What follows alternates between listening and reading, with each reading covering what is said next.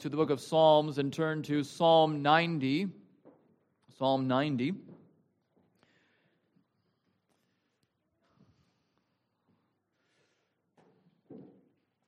As we always do before we hear the word of God read, let us go again to God humbly in prayer, asking for His guidance. O God, you are faithful to all of your generations. We pray that you would remain faithful this night to help us to understand who you are even just a little bit better, that we might worship you with greater clarity, with greater fervency of spirit. In Jesus' name we pray. Amen. This is Psalm 90. Hear now the word of God. A prayer of Moses, the man of God. Lord, you have been our dwelling place in all generations. Before the mountains were brought forth, or ever you had formed the earth and the world, from everlasting to everlasting, you are God. You return man to dust and say, Return, O children of man. For 1,000 years in your sight are but as yesterday when it is past, or as a watch in the night. You sweep them away as with the flood. They are like a dream, like grass that is renewed in the morning. In the morning it flourishes and is renewed. In the evening it fades and withers. For we are brought to an end by your anger. By your wrath we are dismayed. You have set our iniquities before you, our secret sins in the light of your presence. For all our days pass away under your wrath. We bring our years to an end like a sigh. The years of our life are 70, or even by reason of strength 80. Yet their span is but toil and trouble. They are soon gone, and we fly away. Who considers the power of your anger and your wrath according to the fear of you? So teach us to number our days, that we may get a heart of wisdom. Return, O Lord. How long? Have pity on your servants. Satisfy us in the morning with your steadfast love, that we may rejoice and be glad all our days. Make us glad for as many days as you have afflicted us, and for as many years as we have seen evil. Let your work be shown to your servants, and your glorious power to their children. Let the favor of the Lord our God be upon us, and establish the work of our hands upon us. Yes, establish the work of our hands. Thus far the reading of God's holy word, and may God add his blessing to the reading of his word. Thanks be to God. Please be seated.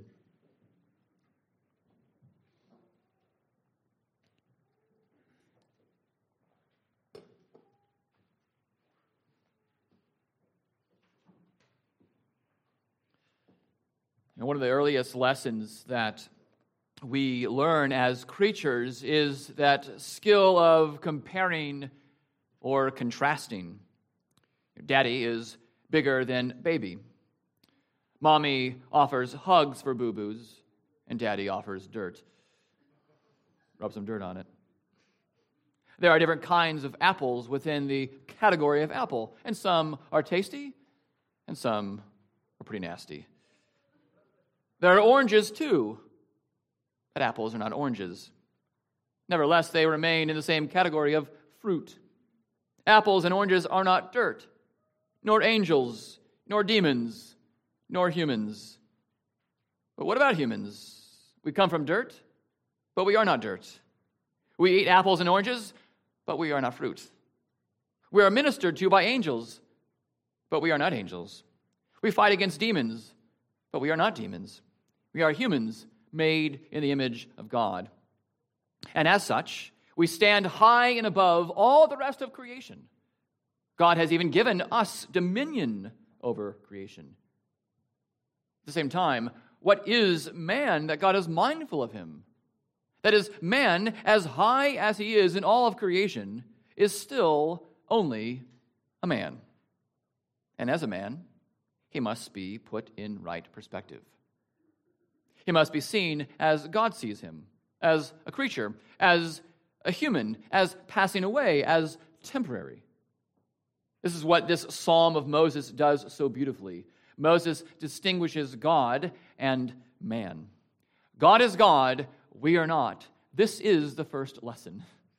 This is the most foundational lesson that any creature can learn. That God is God and we are not. Look again with me at verse 2. Before the mountains were brought forth, or ever you had formed the earth and the world, from everlasting to everlasting, you are God. Now, a few weeks ago in evening worship, we considered Psalm 91. We considered God as our refuge, as our high tower, our shelter, in whom we can find refuge. And now we look at the first psalm in book 4 of the 5 books of the Psalms, Psalm 90. A psalm or a prayer of Moses, the man of God. There is a place of Psalm 90 in the book of Psalms. There is a flow of the Psalms as they have been arranged. We shouldn't think that because Moses predated pretty much any other psalm author that his psalm would have been in the first of the book of Psalms. Psalm 90. It's more in the middle. But there is an order to these 5 books. They were arranged, they were compiled, they were arranged with a progression in mind. And scholars have tried to identify that order, and Robert Godfrey has one order, O. Palmer Robertson has another, and different authors have different orders of how the Psalms go. They all follow the same thread, usually. Robert Godfrey, for instance, has the 5 books in this way. Book 1, the king's confidence in God's care. Book 2, the king's commitment to God's kingdom. Book 3, the king's crisis over God's promises. Book 4, this book, the king's comfort in God's faithfulness. And book 5, the king's celebration of God's salvation. Or O. Palmer Robertson, in his book on the Psalms, The Flow of the Psalms, has just one word to describe each book of the Psalms. Book 1, he describes as confrontation. Book 2 as communication. Book 3 as devastation. Book 4, this book, as maturation. And book 5 as consummation. So we have the king's comfort in God's faithfulness. We have maturation, depending on which author we will go with. But there's a connection between the two. In both of these summaries of the Psalms, we see in this 4th book of the Psalms that we are headed heavenward, that we are headed upward, we are headed to glory, we are headed to consummation, that we are going from one grace to the next. We are growing. We are, as the people of God, being led along by the Spirit of God, become more and more like God. And what makes the placement of Moses' psalm so encouraging here is that it follows Psalm 89. Obviously, 90 goes after 89. But what's remarkable here is that Psalm 89 ends with the banishment of the people of God, at least with the fear that God would banish his people, that he would desert his people. And so it is a note of encouragement when this psalm begins, Lord, you have been our dwelling place in all generations. That is to say, you have been faithful to remain our God, even when we feel deserted, even when by your wrath, by your anger, we feel like you have abandoned us. You remain with us. God is before all generations. Now, it is beyond our focus this evening to do a deep dive into comparing this Psalm of Moses and his final song and instructions and his blessing to Israel in Deuteronomy 32 and 33. There are some parallels, which I'll draw out, but want to whet your appetite for additional personal study. I commend to you this week Deuteronomy 32 and 33, alongside the reading of Psalm 90. Joyfully, Moses and all of God's people can sing that God is before all generations. Our Lord God Almighty is from everlasting to everlasting, which everlastingness means that he comes before every generation that would be present in history. Now, it really is hard to imagine eternity, especially as it relates to the being of God. I don't know if some of you have tried to imagine eternity, try to wrap your finite minds on the eternal. It's very difficult. In fact, you might even say it's impossible for non-eternal beings to think about eternity. Some in history have asked, well, what was God doing before he created the world? And many of you perhaps know St. Augustine's famous answer, well, he was preparing hell for people who ask such questions. And we don't need to go that far in answering that question. But our minds fail to grasp the eternal before. And that's because there was no before. Oftentimes we say, well, in eternity past, God did this. As if there were an eternity past, eternity present, and eternity future. No. But that's our feeble attempts at trying to get our minds around this bigness of the eternality of God. Even our finite minds as children work hard to get a handle on time. Elizabeth and I have recently celebrated our 40th birthdays. And from some of our children's perspective, we are old. And they sometimes wonder what life was like in olden days. What was life like back then? What is a tape? A tape player? What? Oh, good stuff. But Liz and I have only, biblically speaking, lived one generation. Biblically speaking, a generation is 40 years. We have met one generation's quota. Now contrast this single generation, or even the two generations that many by grace have been allowed to live, contrast these with eternity. The difference is stark. Moses lived 3 generations. He died at age 120. And that's quite a long life. But what were these 3 generations before God? Adam lived 930 years. 930 years. That is almost 233 generations. Again, if we're working on the premise that a generation is 40 years, almost 233 generations. And he wasn't even the oldest man who lived. Methuselah lived 969 years, just over 242 generations. He's got Moses beat by a lot. Man, that is old.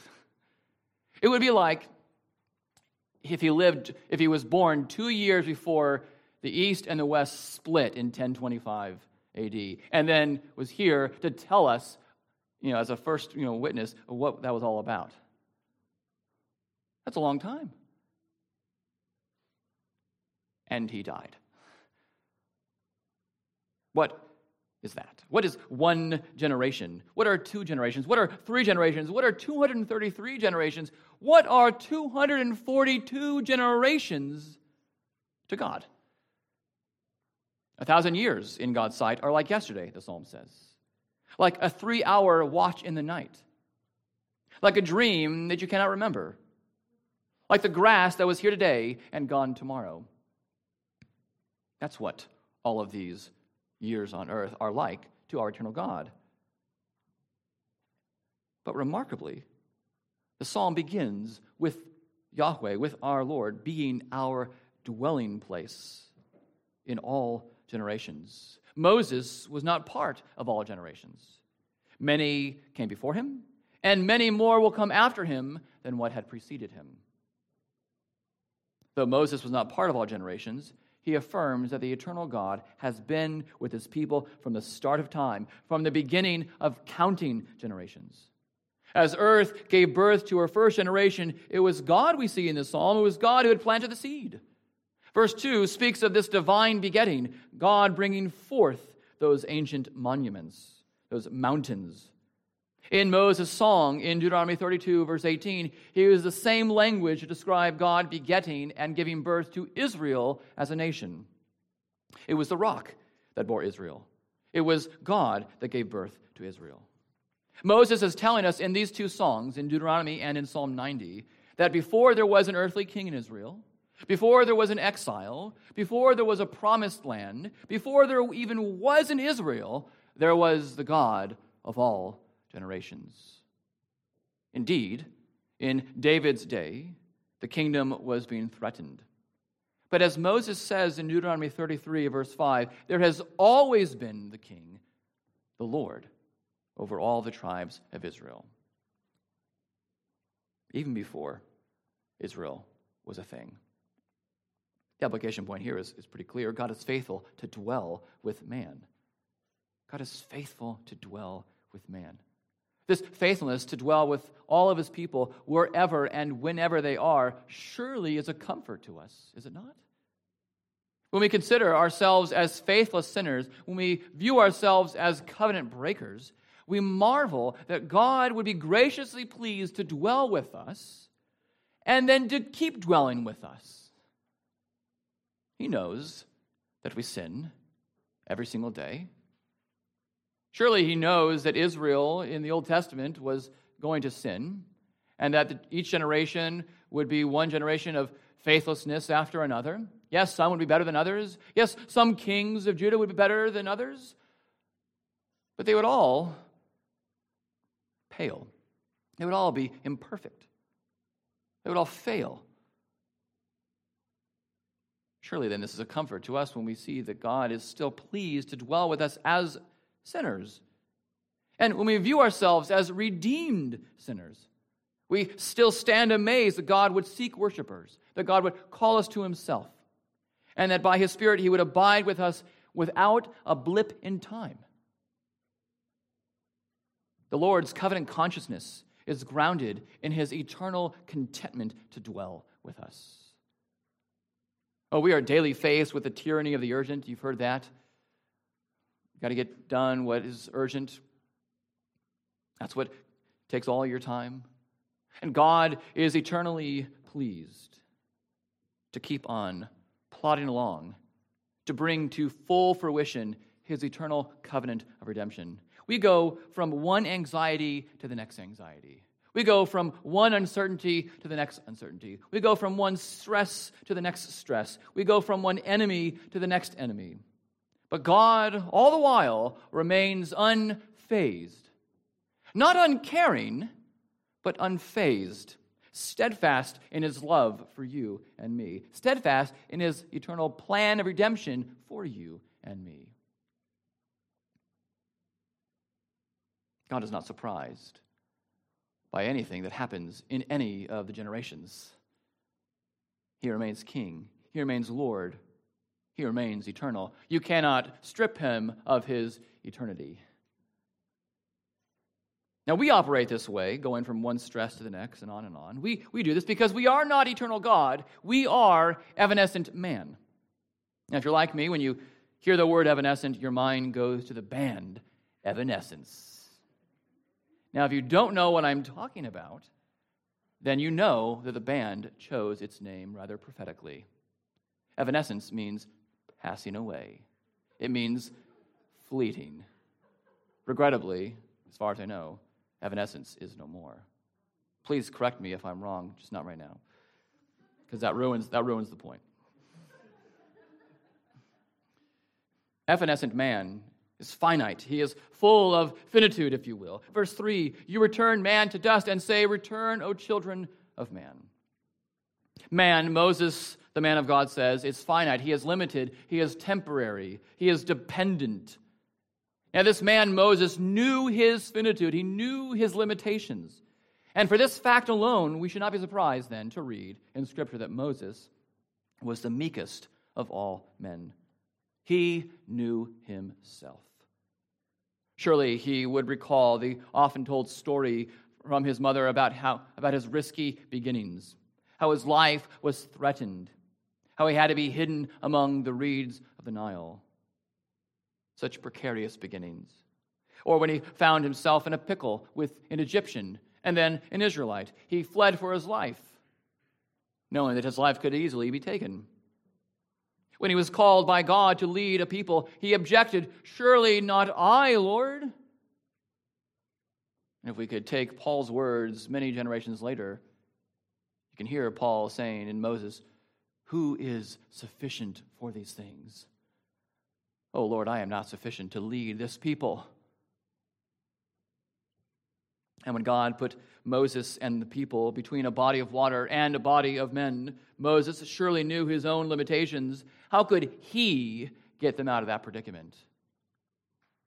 He could not. When he took the people in the wilderness, he knew that he could not bring about change in the lives of the people. Stubborn people, that he often called them. A rebellious people. He knew he was not the Spirit. He knew he could not effect change in them. He was limited. He could guide them, he could give them the word, but he could not change their hearts.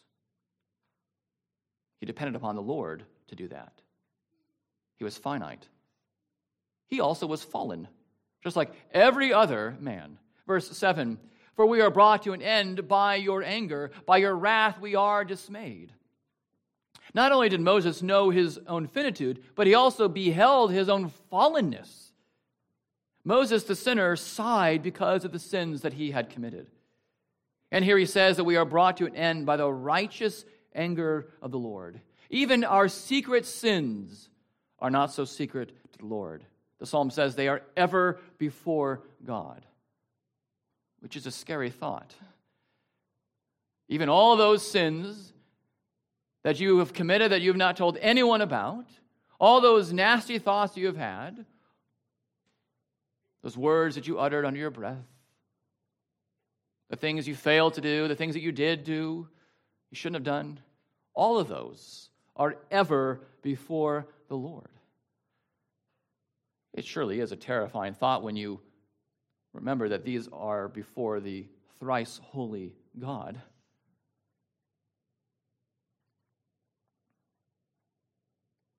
And so he says, by your wrath we are dismayed. If we just consider only the fact that we are sinners, we are dismayed. If we consider only the fact that we have sinned against you who are holy, then we are utterly depressed. Moses knew his own sin. And perhaps Moses' great regret was his sin against the rock, which was Christ. Remember when he struck the rock twice, contrary to the Lord's command. And in doing so, he struck the one who would be stricken by the Father. It is unjust of everyone but the judge of all the earth to strike the Son. And the Lord disciplined his servant by not allowing him to enter the promised land. That must have hurt Moses. But of course, he couldn't object to the holy God. He couldn't object to the just judge of all the earth. But he knew his sin. And what does the sinner in this situation do but cry out, have mercy upon me, O Lord? What does the sinner do who knows that all of his secret sins are ever before the Lord, but cry out, clean me, purify me, justify me, not because of my works, but because of the works of Christ. Have mercy upon me, a sinner. Moses knew his sin. We know our sin. Moses likewise knew the sins of others, and he suffered because of the sins of others. He knew sorrow because of Israel's iniquities. The rebellious, stiff-necked people would challenge his leadership 24/7. The guy couldn't get a break. He woke up to new challenges. He woke up to new challenges to his own leadership. Consider Korah, Dathan, and Abiram. Remember them who their families would bring heartache to Moses, be swallowed up in Korah's rebellion. The earth would be opened up for them. Yes, they would be swallowed up. But Moses knew what it was like for them to want to swallow him. He knew that the mouths were open trying to consume him. But even closer to home, Moses had to feel the weight of sorrow that even his own siblings, his brother and his sister, brought about. When Miriam and Aaron opposed Moses. Or another time when Aaron had led the golden calf incident. Such heartache that must have caused Moses. Or as he continued to minister to Israel, Israel continued to complain constantly. And we can sympathize with Moses' words to the Lord in Numbers 11:15. If you will treat me like this, kill me at once. If this is how Israel is going to be, Lord, for the rest of my leadership, will you just kill me at once? Just take my life. I'd love to just be with you and not have to deal with this rebellious people. Take my life. So many leaders in the Bible considered Elijah or Jonah. Other leaders who knew the rebelliousness of the people despaired. Lord, would just take me out of the picture. So he knew his own sin. He knew the sins of others. He knew suffering. He was both sinner and sufferer because of other sins, and as such, he knew how temporary was his condition. And so we see in this psalm, verse 12, so teach us to number our days, that we may get a heart of wisdom. The wise heart knows that his days are numbered. You are not as long-lasting as you think you are. You are not invincible. You are not as enduring as you think you are. Your life, as it were, hangs on a thread. You're not the master of your fate. You do not determine when you die. You don't determine how many days you have left here on earth. You're not the author of life. Jesus urges us not to be anxious about tomorrow. There's enough trouble today. Don't worry about tomorrow because you might actually live tomorrow. Now, Jesus is not saying, don't make any plans for the next day. Don't schedule lunches. Forget about work obligations. He's not saying that. But what he's saying is live here in the present, mindful of pursuing God's kingdom. Some of us have had run-ins with death, such that when we reflect, we realize how God had spared our lives, that we could have, even should have died, yet we were spared. These are reminders that we are not guaranteed another breath. Yet this lesson is one that needs to be ingrained daily in our souls because it is so hard for us to affirm. And John Calvin acknowledges this. And remember, in the 16th century, there were plagues galore. People were not living as long as you and I are. There was suffering, one suffering after another. So you would think that in Geneva, in Calvin's day, for instance, people would be intimately familiar with this lesson, that they would daily number their days. Yet Calvin says, although we know from experience that when people have completed their course, they are immediately taken out of the world, the knowledge of our frailty fails to make a deep impression on our hearts because we do not lift our eyes up above the world. We're so worldly focused. We're so self-focused that we don't think as well and as much about eternity, about our own eternal God, about how we are not going to live much longer. In the past couple of months, the monks have been reminded of how soon or sudden our stuff or our bodies may fail us. For the last 2 months, until just 2 days ago, we had a dryer that didn't dry. Well, it did after about 3 cycles. And that was a trial. We had a car that had to get Shamgar, the car, you know him well. He had to return to the mechanic. We didn't have him for a little while. It might be a back issue. It might be a knee problem. It might be eye problems. It doesn't matter what it is. It might be your own sibling. We all know, don't we, that the outer man is wasting away. And the question is the inner man being renewed day by day as we reflect upon our eternal God? This is a lesson that we must all learn regularly. The psalm says that we live 70, maybe 80 years, but our lives are filled with toil and trouble, and they pass away like the fading flowers. Now, if you've been here in springtime, you know how beautiful the dogwoods are. There's even a dogwood festival. But you also know how short-lasting they are. They bloom and they fall in the span of about a month. At least ours do. And we love seeing them. And then the trees are just green for another 11 months. Really, we're anticipating, March, late March, or early April. Oh, beautiful dogwoods. But they're here today, and they're gone tomorrow. Thomas à Kempis says, live that death will never take you unprepared. There's even wisdom in Frozen 2. One day you will die. It is true that one day we all will die. Will we live like that is the case? Will we live knowing that we will not live forever here on earth?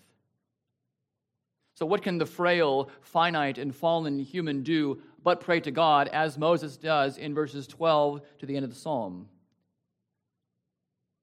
Moses does this as intercessor for the people of God. He prays for God's wisdom. He prays for God's mercy. He prays for God's favor. He prays that God would pity us. He says in verse 13, "Return, O Lord, how long? Have pity on your servants. Pity us," he says. Only in this psalm and in Moses' words in Exodus 32, verse 12, is the Lord asked to turn and relent, and so have compassion on the people of God. In Exodus 32:12, he asks God to turn from his burning anger because of the golden calf incident. And now, as exiles on the horizon, Moses' words are used to petition for pity again. As frail humanity, we pray for pity. We pray that God would know our condition, and that God, knowing our condition, would be compassionate toward us. For we are truly pitiful creatures. And that's okay. I know some people don't like that idea. Well, don't pity me. Well, if it's the Lord who pities you, then you should take all that pity. Pity us. But satisfy us as well. Verse 14, "Satisfy us in the morning with your steadfast love, that we may rejoice and be glad all our days." So pity is not enough for the one who prays in faith. Moses prays, we should pray for satisfaction. Real satisfaction is inseparably tied to the new morning mercies of God's covenant love. Pity us. Satisfy us. Gladden us. Verse 15, "Make us glad for as many days as you have afflicted us, for as many years as we have seen evil." Moses is saying, "Oh Lord, we have known sorrow. Cause us to know joy even more. Let the sighs and the sorrows of our sin of this world not overwhelm us. Do not let toil be the theme of our hearts, or groans be our mouth's main speech, but let it be joy. Oh yes, Lord, we have been afflicted. Yes, Lord, we have seen evil. But let us see good. Let us see good. Let us see more good. Let us see joy and even more joy. More joy that overwhelms the sorrows. Pity us, satisfy us, gladden us, show us. Verse 16, "Let your work be shown to your servants and your glorious power to their children." Moses prays for a showing of those wonderful works of God that he knows so well. He was an instrument in God's hand, working great miracles. Imagine we all envy him to some degree. We'd love to do the things that Moses was able to do. We wouldn't want to lead a people as rebellious as that Israelite people was, but surely it would be nice to strike a rock and get water out of it, or to part a Red Sea, and all the rest. Let the plagues be only the beginning of your work against your enemy, O Lord. Let the parting of the Red Sea be only the start of your redemptive rescue. Let the manna from above be only a fraction of daily abundant bread that we will receive. Show us. Pity us, satisfy us, gladden us, show us, give us. Verse 17, "Let the favor of the Lord our God be upon us." Sometimes this could be translated beauty. Give us your favor, or give us your beauty, O God. Make your brilliant face to shine upon our cloudy countenances, O God of all blessing, we pray.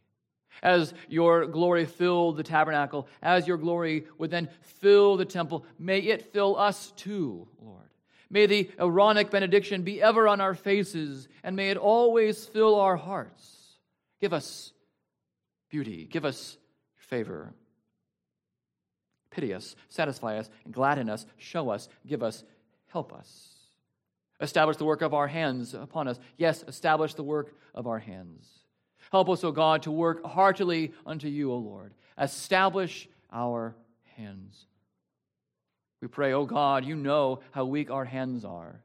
You know how Aaron and Hur needed to sustain your servant Moses' hands to defeat the Amalekites. And as we lift up our hands to receive your blessing, strengthen them now for your service, we pray. Pity us, satisfy us, gladden us, show us, give us, help us, O eternal Lord God Almighty. Does God answer this prayer in real time? Surely he does. Surely he has, as we see if we just read our Bibles. He answered Moses' prayer in the Old Testament. Moses was a good intercessor as far as he went. He was faithful. He was meek. He was a godly man. He interceded for the people, even though he didn't want to, even though he was reluctant, even though he was a very weak man. Paul calls him a faithful servant in the house of God. And we even remember the mediation of Moses in Numbers 14, verse 19. Please pardon the iniquity of this people according to the greatness of your steadfast love, just as you have forgiven this people from Egypt until now. Please pardon the iniquity of this people. Forgive Israel, he says. Not according to my great leadership skills, according to the greatness of your steadfast love, Lord.